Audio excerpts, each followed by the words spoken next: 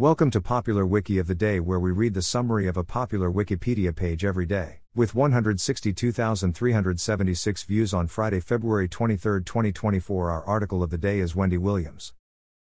Wendy Williams Hunter, née Wendy Joan Williams, born July 18, 1964, is an American former broadcaster, media personality, and writer.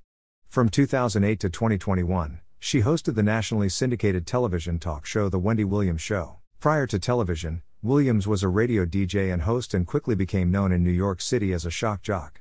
She gained notoriety for her on-air spats with celebrities and was the subject of the 2006 VH1 reality television series The Wendy Williams Experience, which broadcast events surrounding her radio show. Williams' other endeavors include authoring several books, appearances in various films and television shows, touring her comedy show, and her own product lines, including a fashion line, a jewelry collection and a wig line.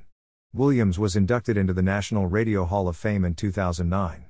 On her 50th birthday, the Council of Asbury Park, New Jersey, renamed the street on which she grew up Wendy Williams Way.